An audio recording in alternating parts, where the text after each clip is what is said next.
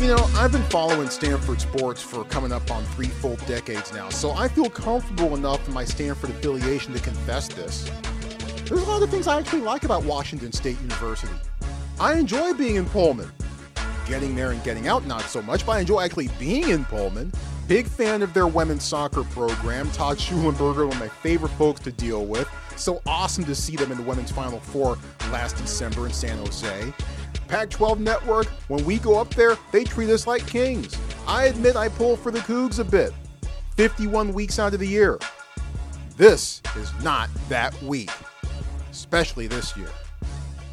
Here come the Cougs. Stanford versus Washington State, top of mind on this episode of the TreeCast with Troy Clarity, presented by the Believe Podcast Network. Thank you for being here with us on Thursday, November 19th, 2020. Hope you've had a good week so far.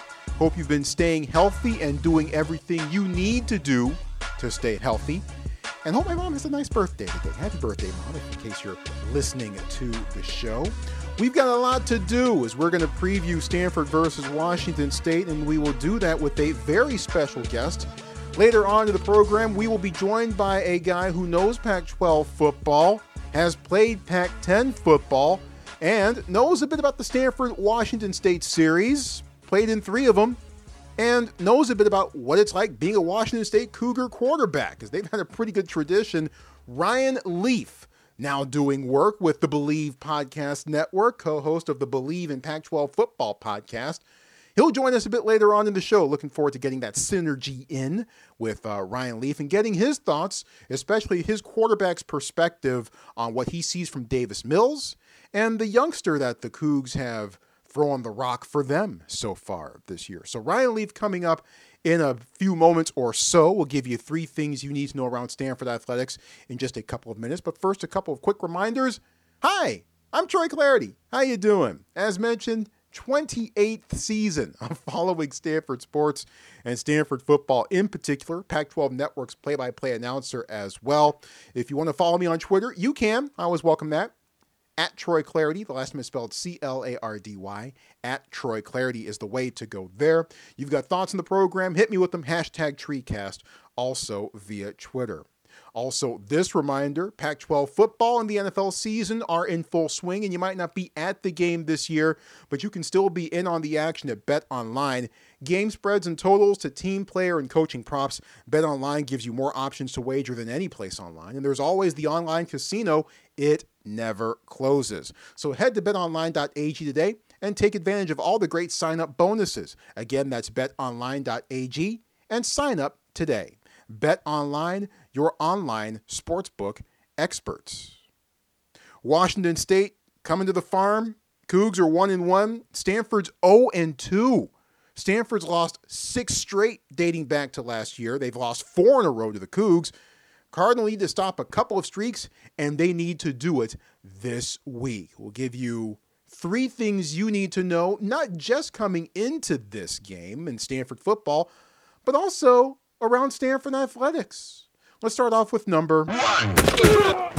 And with COVID-19 cases surging nationwide, California and the Bay Area, of course, no different. And this week, Santa Clara County has been moved back into the purple tier of the state's reopening program. That's the most restrictive tier, and it especially limits indoor gatherings. This, of course, affects Stanford athletics. During his weekly press conference on Tuesday, David Shaw, the Cardinal head football coach, was asked what the purple tier means for Stanford football. We've trained in small groups throughout the summer. If we have to go back to doing that, we can do that. This is the last week of school for our guys, so at least if it goes going into next week, we'll always have more time during the day to space out the workouts and treatments for our athletic training. So, like I said, our guys are used to adjusting. So we'll adjust and continue to prepare to play. So overall, that's good news, but again, we'll see. The bigger effect is on the basketball teams, who, of course, need to practice and compete indoors, especially now that the weather is turning and they all just can't work out at Toby Tennis Stadium like they had back when Santa Clara County was in the purple tier the first time around. So as usual, the basketball teams and pretty much everyone else will monitor and adapt accordingly. Let's get to number 2. Even though we now know that college football games can come together 48 hours in advance, thanks to Cal and UCLA, Stanford is still filling in some blanks for its football schedules in future years. And on Wednesday, the Cardinal announced a 4-game series with the University of Hawaii. Stanford will head to Honolulu in 2023 and 2025, while the Warriors will come to the farm in 2026 and 2030. So if you're planning 10 years ahead, A, good for you. B, now you'll have something to do in August of 2030 when Hawaii comes to Stanford. By the way, as of now, Stanford's series with Notre Dame is slated to end after the 2024 meeting. So intrigued to see if the Card and the Irish continue it beyond then. But overall, when it comes to Stanford versus Hawaii, I'm glad to see this news, because when all of this finally is over, I'm going to need a trip to Hawaii. Maui, to be exact. But I'll certainly hit Oahu. Yeah, I'll certainly check that out. Hopefully that trip to Hawaii comes before 2023, though. Let's finish up 3 things with number 3. How about some women's basketball? As usual, expectations high for the Cardinal. And if you need more proof, Pac-12 announced its preseason women's basketball honors on Tuesday, and the Cardinal are picked to win the conference. First time in 6 years that Stanford's been picked to finish first. Oregon and Arizona. Boy, what a story in Tucson. The women's Wildcats program has been down there. Oregon and Arizona have tied for second. Haley Jones, Lexi Hall, and Kiana Williams also named to the Pac-12's preseason all-conference team. Cardinal are number 2 in the AP preseason poll, behind South Carolina. Also got some scheduling tidbits for Stanford. It is slated to begin its season November 25th at Maples versus Cal Poly. Then they'll host Pacific on November 29th.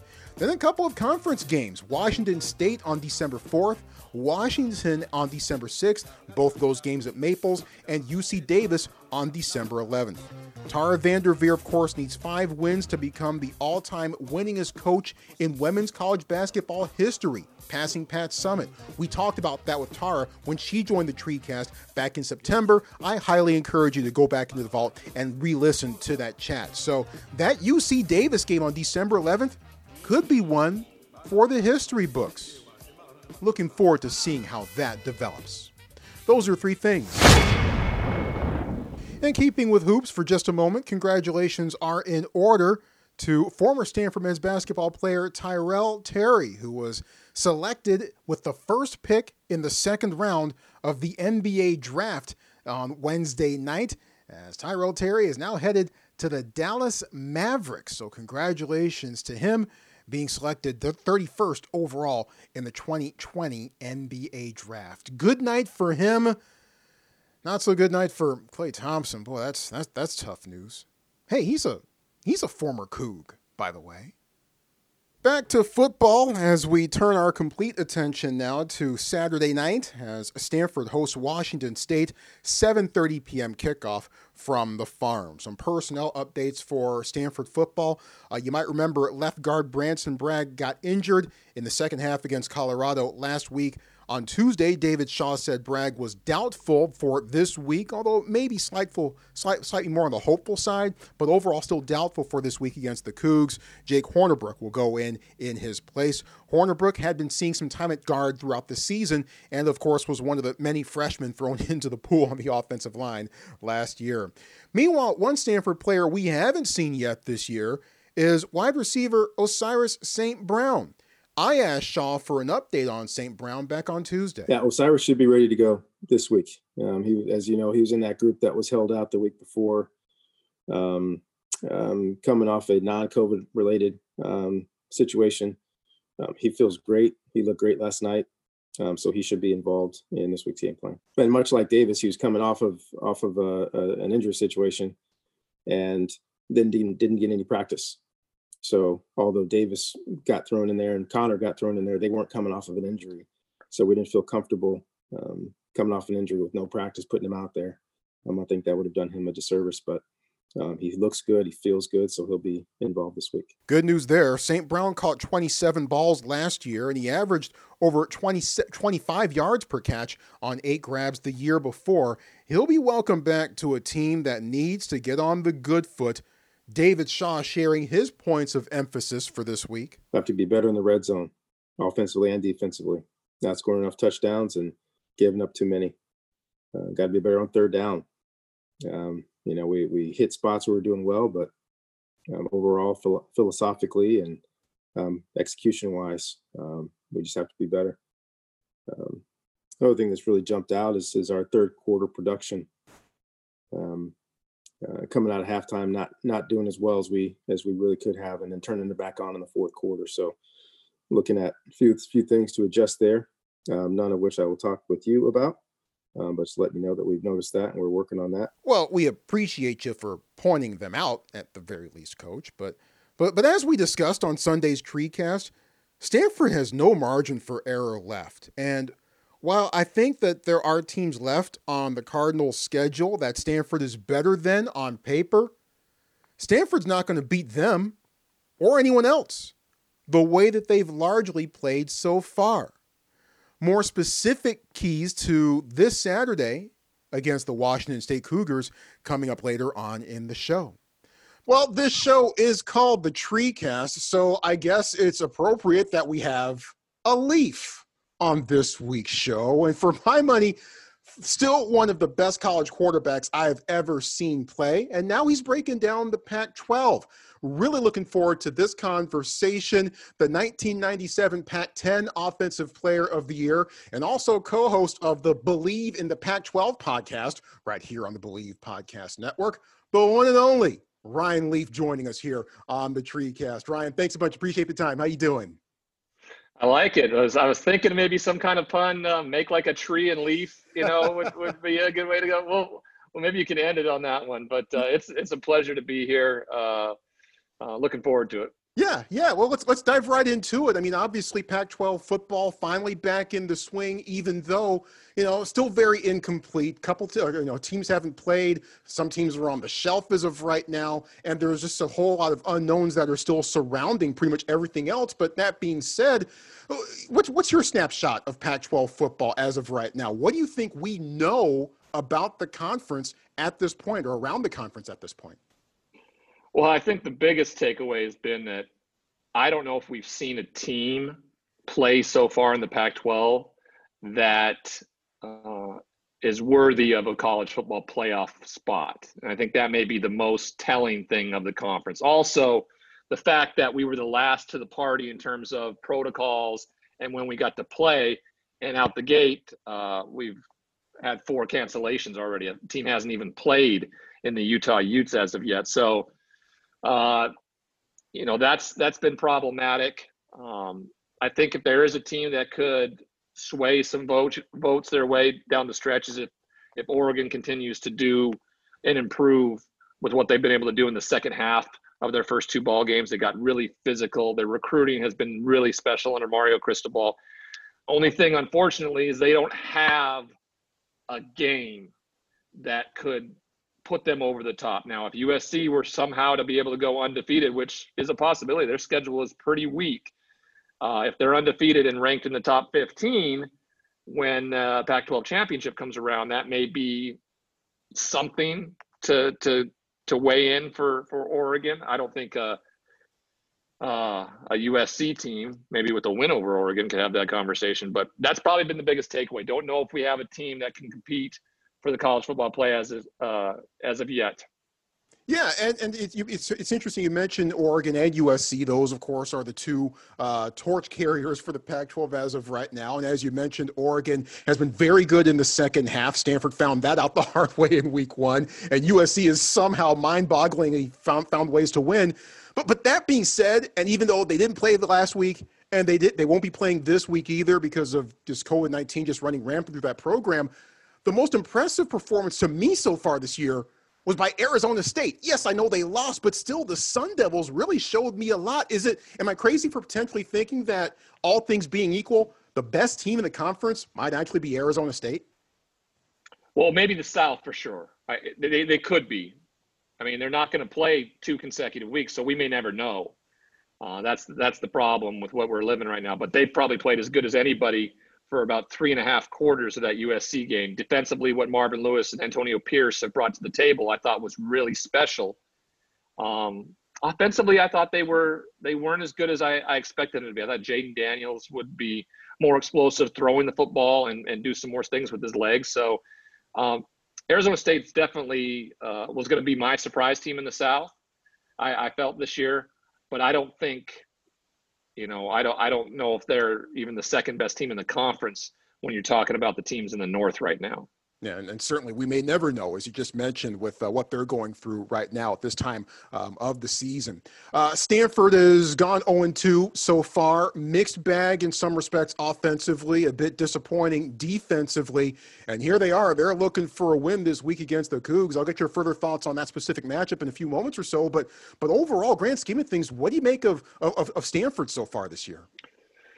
Well, I expected David Shaw to have his team ready to play. And I feel like he was. Now, unfortunately, because of protocols and COVID, your star quarterback, who I thought was probably the best returning quarterback other than Chase Garbers or Keaton Slovis coming into the season, and Davis Mills, and not being able to play, and then for it to be a false positive and not to get to practice till late, because I don't think he looked himself against Colorado, at least not until later in the second half. But at that point, it was too late, and it's not the same kind of pressure defense that Colorado was presenting early on. So I expected more, to be honest. I expected more from Stanford, more of their physical nature, but they've seemed to struggle. And this is following up a subpar year under David Shaw, which is rare. So I don't know if you can really take too much away from this year, especially if they play 6 or 7 games.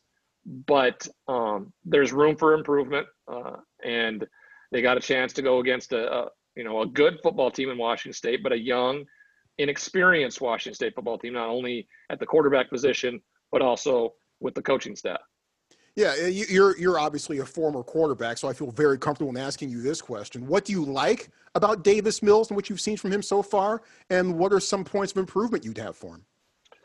Well, I like his leadership qualities. If there was a case where a fifth-year senior in KJ Costello, who had been a stud for them, I feel, was allowed to walk away because of the talent level that Davis had shown in the limited amount of action a year ago, that tells me a lot. David Shaw has had some good ones, Andrew Luck being a prime example. So I know his leadership skills, his maturity, his talent is just unmatched. Otherwise, he wouldn't be starting this year. KJ Costello would. But for whatever reason, it seems like it's either feast or famine in terms of throwing the football and running the football. When you do one really well, it seems the other suffers. But when you run the football really well, it seems like he doesn't quite get into the rhythm he needs to necessarily, and struggles a bit. So there has to be a way where you can, have your cake and eat it too, I guess is the way to put it for Stanford and what they have to do moving forward. Yeah, balance could potentially be the key, but of course, balance throughout the whole 60 minutes might be the biggest issue here. Let me take you to the Wayback Machine for a moment or so. I'll bring it back to the present in a few minutes or so, but let me take you back to the Wayback Machine.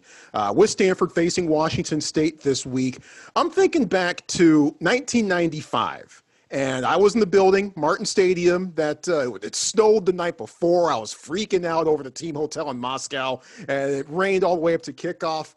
And I believe Sean Deeds got the start, but you came in after that and played the rest of the game after the first series. And I believe, if my memory serves me correct, that might have been your first extended playing time in your career at Wazoo. Just kind of went from there.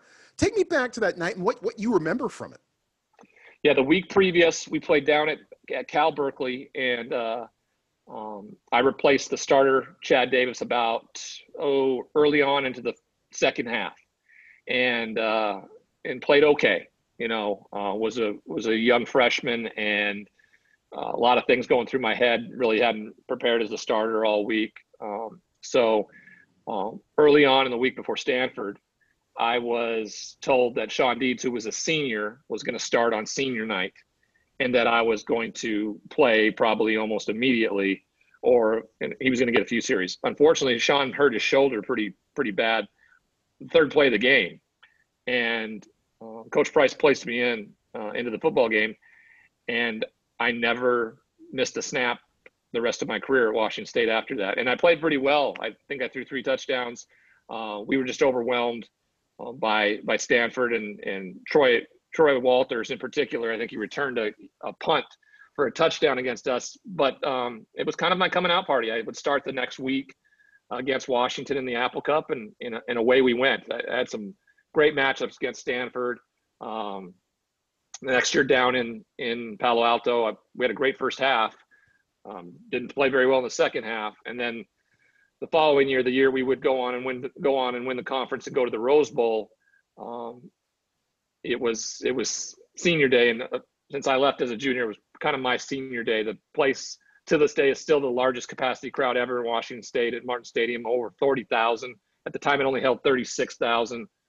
So we had 4,000 people standing around in that facility, and I got carried off on the arms of my fans, and it helped us win every home game that year, and helped us close the book on beating all 4 California schools that year in a single season. So I have some fond memories, even though I was only 1-2 against Stanford in my career. Yeah, but that team, they had some dudes. I mean, yourself pulling the trigger, Michael Black in the backfield, Kevin McKenzie, Chris Jackson, a whole bunch of great receivers and great skill guys that were around you. But it's amazing because I still don't think that the quarterback tradition at Washington State maybe gets as much notice as it probably should. Yourself, going back to Jack Thompson, Drew Bledsoe, Jason Gesser did great things. Tim Rosenbaum, Mark Rippon won a Super Bowl, for crying out loud. How's Washington State been able to get so many fantastic quarterbacks at the collegiate level? Well, I think Mike Price had a lot to do with it. Mike was a GA when Jack Thompson was there. Dennis Erickson was there when Tim Rosenbaum came through. Mark Rippon's a local product from Spokane. And then I feel like, they were able to keep guys that were local, but we were very successful. Drew Bledsoe was from Walla Walla. I was from Montana. Rip was from Spokane.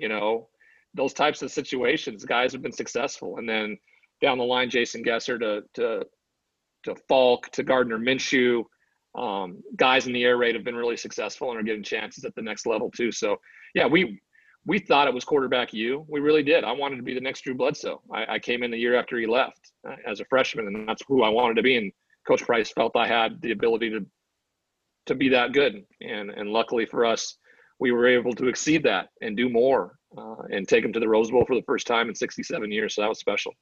Well, let's bring it back up to the present now with the Washington State quarterbacks. Jaden DeLara, a true freshman, has been impressive in my mind overall, making plays out of the pocket, making some pinpoint throws, and overall making good decisions. What have you noticed from that young man over the last couple of games?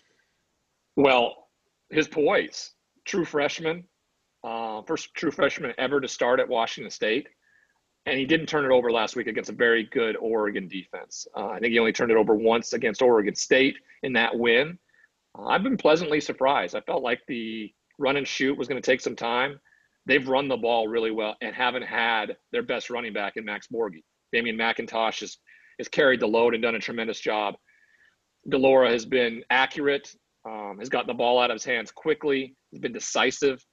I think that's a huge step to see that they didn't really skip too much of a beat after Mike Leach decided to leave. And when you recruit to the air raid, it's kind of a niche type of system. And all of a sudden you come in with a new system. Are the offensive linemen going to be physical enough to go forward instead of always going back and get you to run the football? And I felt like this system really fit what skill players they had there. Defensively, Coach Dickert, I think, has done a tremendous job getting these guys to play with passion. The only thing is, the talent level and the speed is just not the same as some other places. And you could tell in the Oregon game and down the stretches where that defense got beat was matchups in speed. And Oregon, of course, was able to get up over the top and make bigger plays and outrun guys. Yeah, Washington State very active in their front seven, but as you mentioned, the speed from Oregon. Gee, seems like we've been saying that for the last 20 years or so, speed from Oregon being the difference. A couple last things for you here. What are you watching most? What are some things that you're going to be checking out the most on Saturday night when the Cardinal meet the Cougars? Well, all eyes are going to be on Davis Mills. They really are, not playing against Oregon, playing so against Colorado. You really could put a lot of emphasis on the defense of Stanford allowing so many points, but Colorado seems to look like they can score at will on anybody right now. UCLA shut down Cal and Chase Garber. So, I'm going to look at that defense and see if they can stand up against a run and shoot offense for Stanford. I'm going to look at Davis Mills and see if he's going to be able to have a balanced attack and run the ball and set up play action. And then I'm going to look at Washington State and what they do defensively. Are they going to get stout again like they were in the first half and create turnovers against Oregon, or are they going to be more porous and not be able to live up to the physical nature of what Stanford normally brings to the table? So these games are always good, no matter what. I expect it to be a close, well-fought game. I'm probably going to fall on the side of Washington State winning just because, I'm an alumni and I want to see them win. But I think it's going to be competitive. If they can rattle Davis early, he had a great game against them last year, threw for a bunch of yards, but Washington State dominated that game. They really did. So in fact, they've dominated over the last few years actually. And Stanford and David Shaw need to figure out a way to flip this around, or they're facing or looking down a possible under 500 season if they have their third loss after 3 weeks. Yeah, must win, no doubt about that. And full disclosure, I get it, I understand. If I could have a tin of Cougar Gold in my freezer, I would right now. But I do have a jar of espresso rub from Ferdinand's, the creamery on campus there at Washington State. Great on pork chops, it's amazing. As we wrap this up, tell folks about Believe in the Pac-12, the podcast that you co-host. Yeah, it was just something I working for ESPN and SiriusXM. I delve into most of college football or college athletics, but I focus mostly on the Pac-12. So a friend of mine came to me and said, "I'm starting this podcast network. Do you want to be a part of it?" And I said, "Yeah." What's he's like? "Well, I'm looking for some investors and some partners in this." And he offered up this great opportunity, like, "Hey, here's 5% of the company. Bring your podcast to the table, help generating others, and just kind of make it ours." And I'm like, okay, it's like if somebody came up to you with Facebook back in the day and said, "Hey, you want to be a part of it for 5%?" And all of a sudden, so I said, yeah. And I've been doing this Pac-12 one for a couple of years, where simply, on Mondays we recap the weekend and talk about the games, and then on Thursday we preview the upcoming games the next weekend. So anybody who wants to be entrenched in Pac-12 football, what's going on, things like that. It's a great. One of my buddies who produced my games for ESPN last year has another crew, and he's called. This will be his second Pac-12 game he's calling this weekend, and he texted me this morning, just said, "Hey man, the Believe in the Pac-12 podcast is so helpful for these games." And I said, "Well, thank you. That's good to know. That makes me feel good." So I enjoy doing it. Jonathan Rifkin's my co-host. He's a newly graduated kid from Oregon, getting his feet wet in the broadcasting world, does a tremendous job. I let him have a lot of fun and give him a hard time. I know that. So well, you and Jonathan do an outstanding job, and everyone has homework on Thursday. Check out the TreeCast and check out Believe in the Pac-12. This was fun. Been looking forward to this and glad we could pull it off. And of course, he will have his eye on the rest of the Pac-12 football season. Hopefully it goes to its conclusion, but he'll be there throughout it all and looking forward to it. Ryan Leaf joining us here on the TreeCast. Ryan, thanks a bunch. Appreciate the time. Stay healthy, stay safe, stay sane, and hope we get a chance to chat again soon.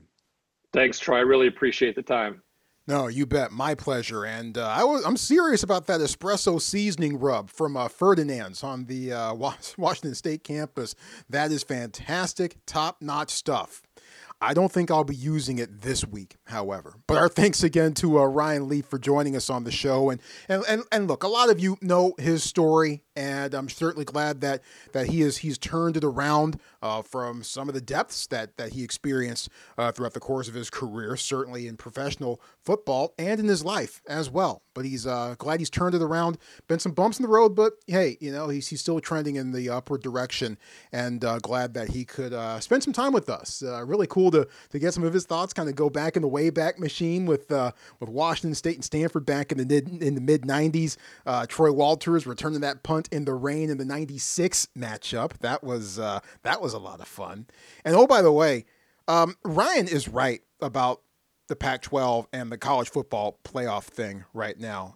Because as it stands at this point, I don't think that even if Oregon or USC goes 6-0, 7-0 at this point, obviously if they both meet in the Pac-12 championship game, one of them is going to drop. So only one of those teams will likely go undefeated. If that happens, I don't think either of them to this point are going to get the nod for a potential college football playoff berth. And I'm a Pac-12 apologist in some respects, but I think Ryan is correct when it comes to the Pac-12's chances of making the CFP at this point.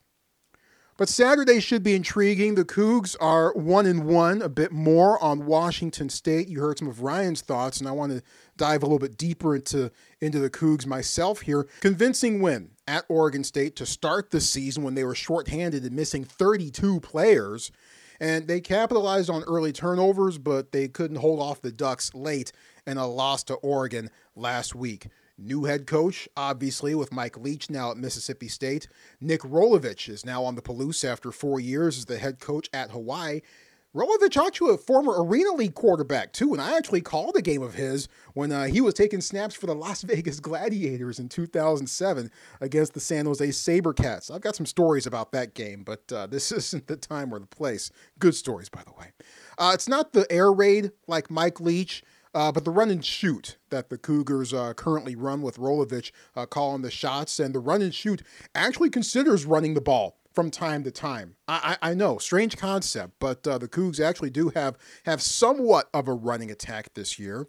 I asked David Shaw what stands out to him about the Cougs offense and who stands out as well. I've known of Nick Rolovich for a few years now. We have some mutual friends and watched a lot of what they did at Hawaii.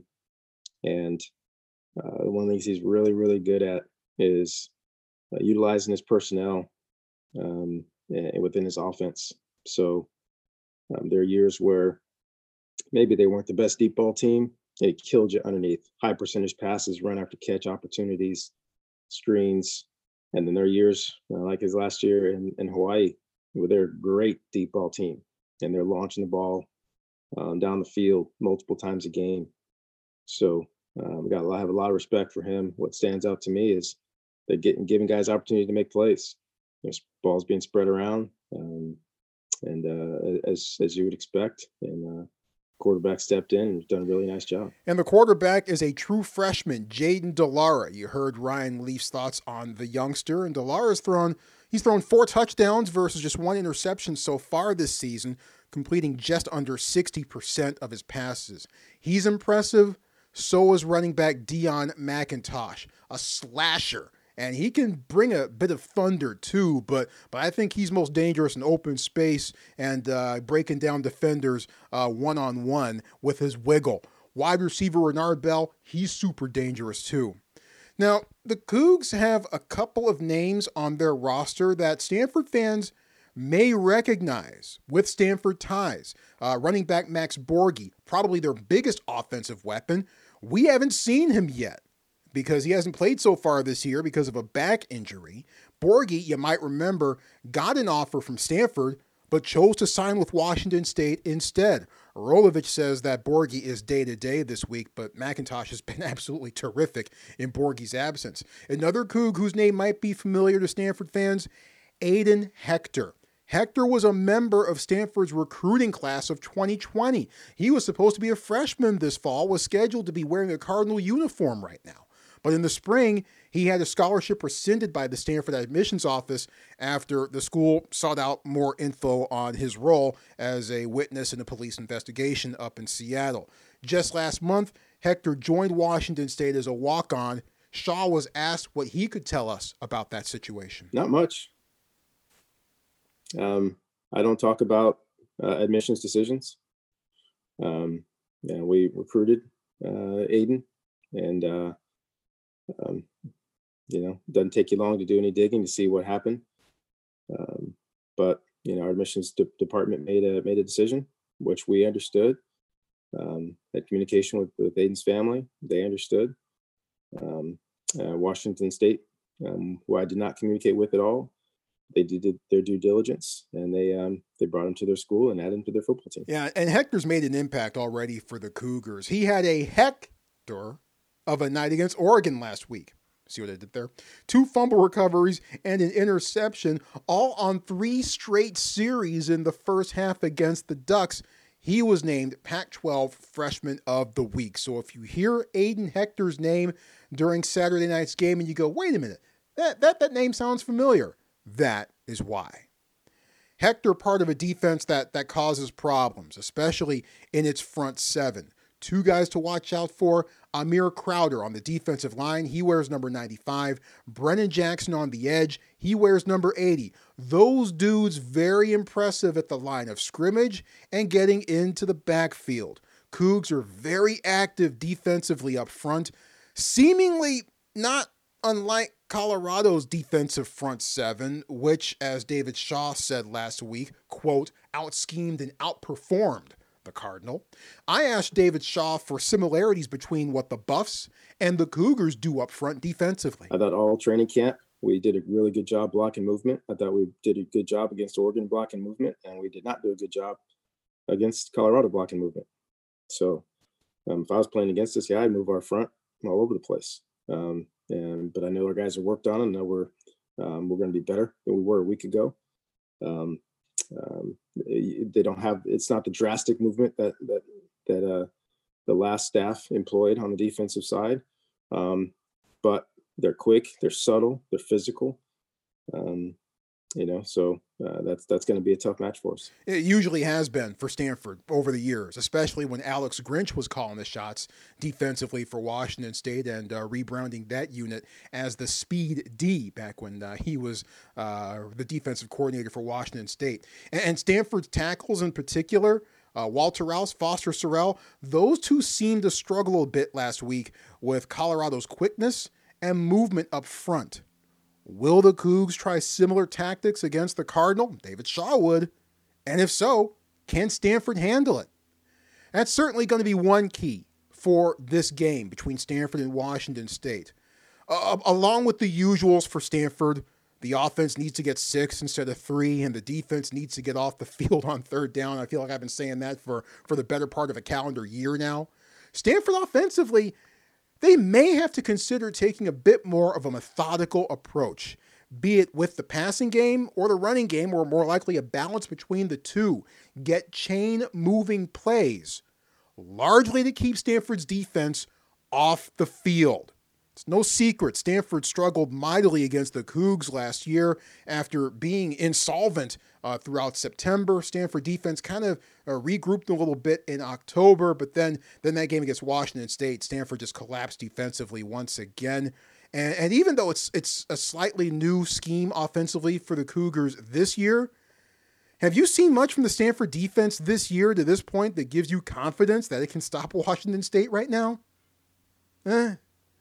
Outside linebackers really need to eat their Wheaties this week, by the way.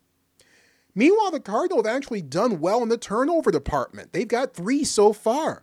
But not only does the Stanford defense need to force those turnovers, the offense actually needs to do something with it. So, look, it's no secret. Stanford did not play to anywhere near what it probably should have been against Colorado last week. We know that the bar for Stanford is much higher than what it showed against the Buffs last week. Can they reach, maybe even surpass that bar against a feisty Washington State Cougar squad that's playing better already than many people thought they would be at this point in the season? It's going to be a tough task. It's going to be a tall task. We'll find out together all on Saturday night at Stanford Stadium. Of course, I always welcome your thoughts and what you got on Stanford football. The best way to share your thoughts with me is via Twitter, #TreeCast. #TreeCast is the way to go there. And you can also give me the follow on Twitter @TroyClarity. If you haven't subscribed, rated, and reviewed the show yet, what are you waiting for? We're in regular season mode now. This is the perfect time to subscribe to the show. Apple Podcasts, Google Play, Spotify, TuneIn, iHeart. I think Alexa probably has the hookup too. No matter which way you want to go, you want to hear the show, chances are we have got you covered. Subscribe, rate, and review the show. I always appreciate it when you do that. And as I always say, if you like the show, tell everyone. If you don't like the show, tell me and let me know what I can do to make it better.